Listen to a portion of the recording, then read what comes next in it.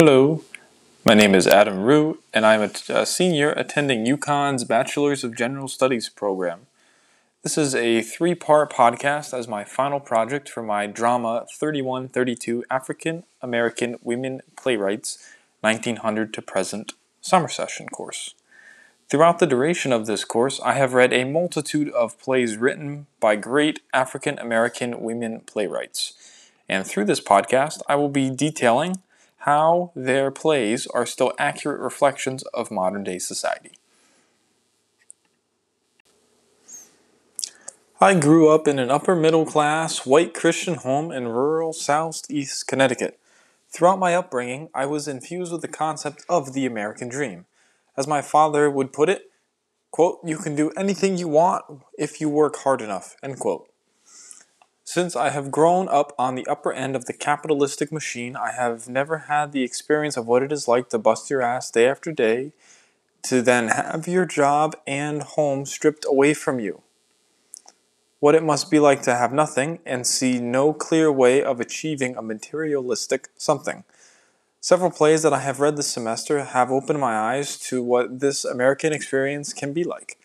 These plays include Sweat and Ruined, both by Lynn Nottage, as well as the play Detroit 67, written by Dominique Morizou.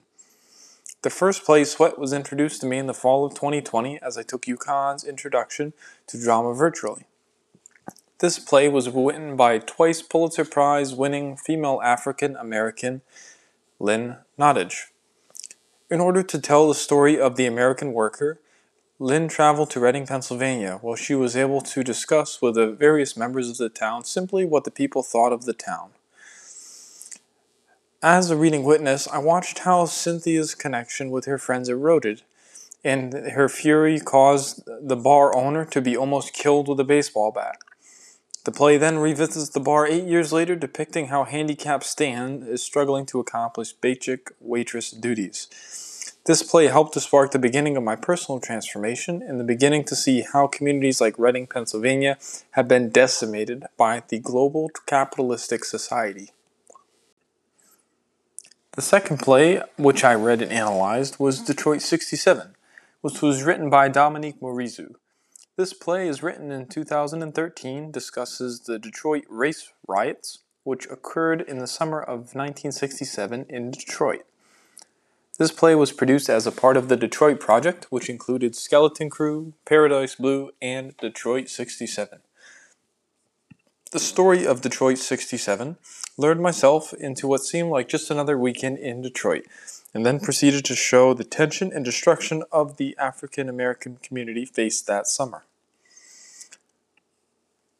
One scene that in particular put me in shock is where Lank and Sly went to defend their recently purchased bar when Sly is shot. The National Guard saw Lank and Sly, both who are black, saw them chasing off white cops who were attempting to burn down their bar. Upon seeing this, the National Guard shot and killed Lank, assuming that the white cops were innocent and the black men must be guilty. It is heartbreaking to see how the system has failed these communities, and this is just one way in which this amazing play conveys this brokenness. The third play, which very closely parallels this idea of how much the American dream truly is the play Ruined, also by Lynn Nottage. I think that Ruined still relates to how the American dream is structured to set communities up for failure. In this play, Lynn wanted to tell stories of women who were abused throughout the DRC war. This story focuses around Mama's Bar and how girls who have had their entire lives destroyed because of the war have found safe haven working for Mama, using both their bodies to pleasure fighters on both sides of the war, as well as serving them food and drink. I think that this play closely parallels the violence that many African American communities are facing. In these communities, they are situated in the worst parts of town and stuck working dead-end jobs. This financial pressure, along with the continued bombardments of authority figures from both sides, have turned communities apart. In the inner cities, there is a war that exists between gangs as well as the police. Both parties of power are allowed to grow because of the circumstances created by white capitalist America. All of these plays point to how the American dream really is just that, a dream.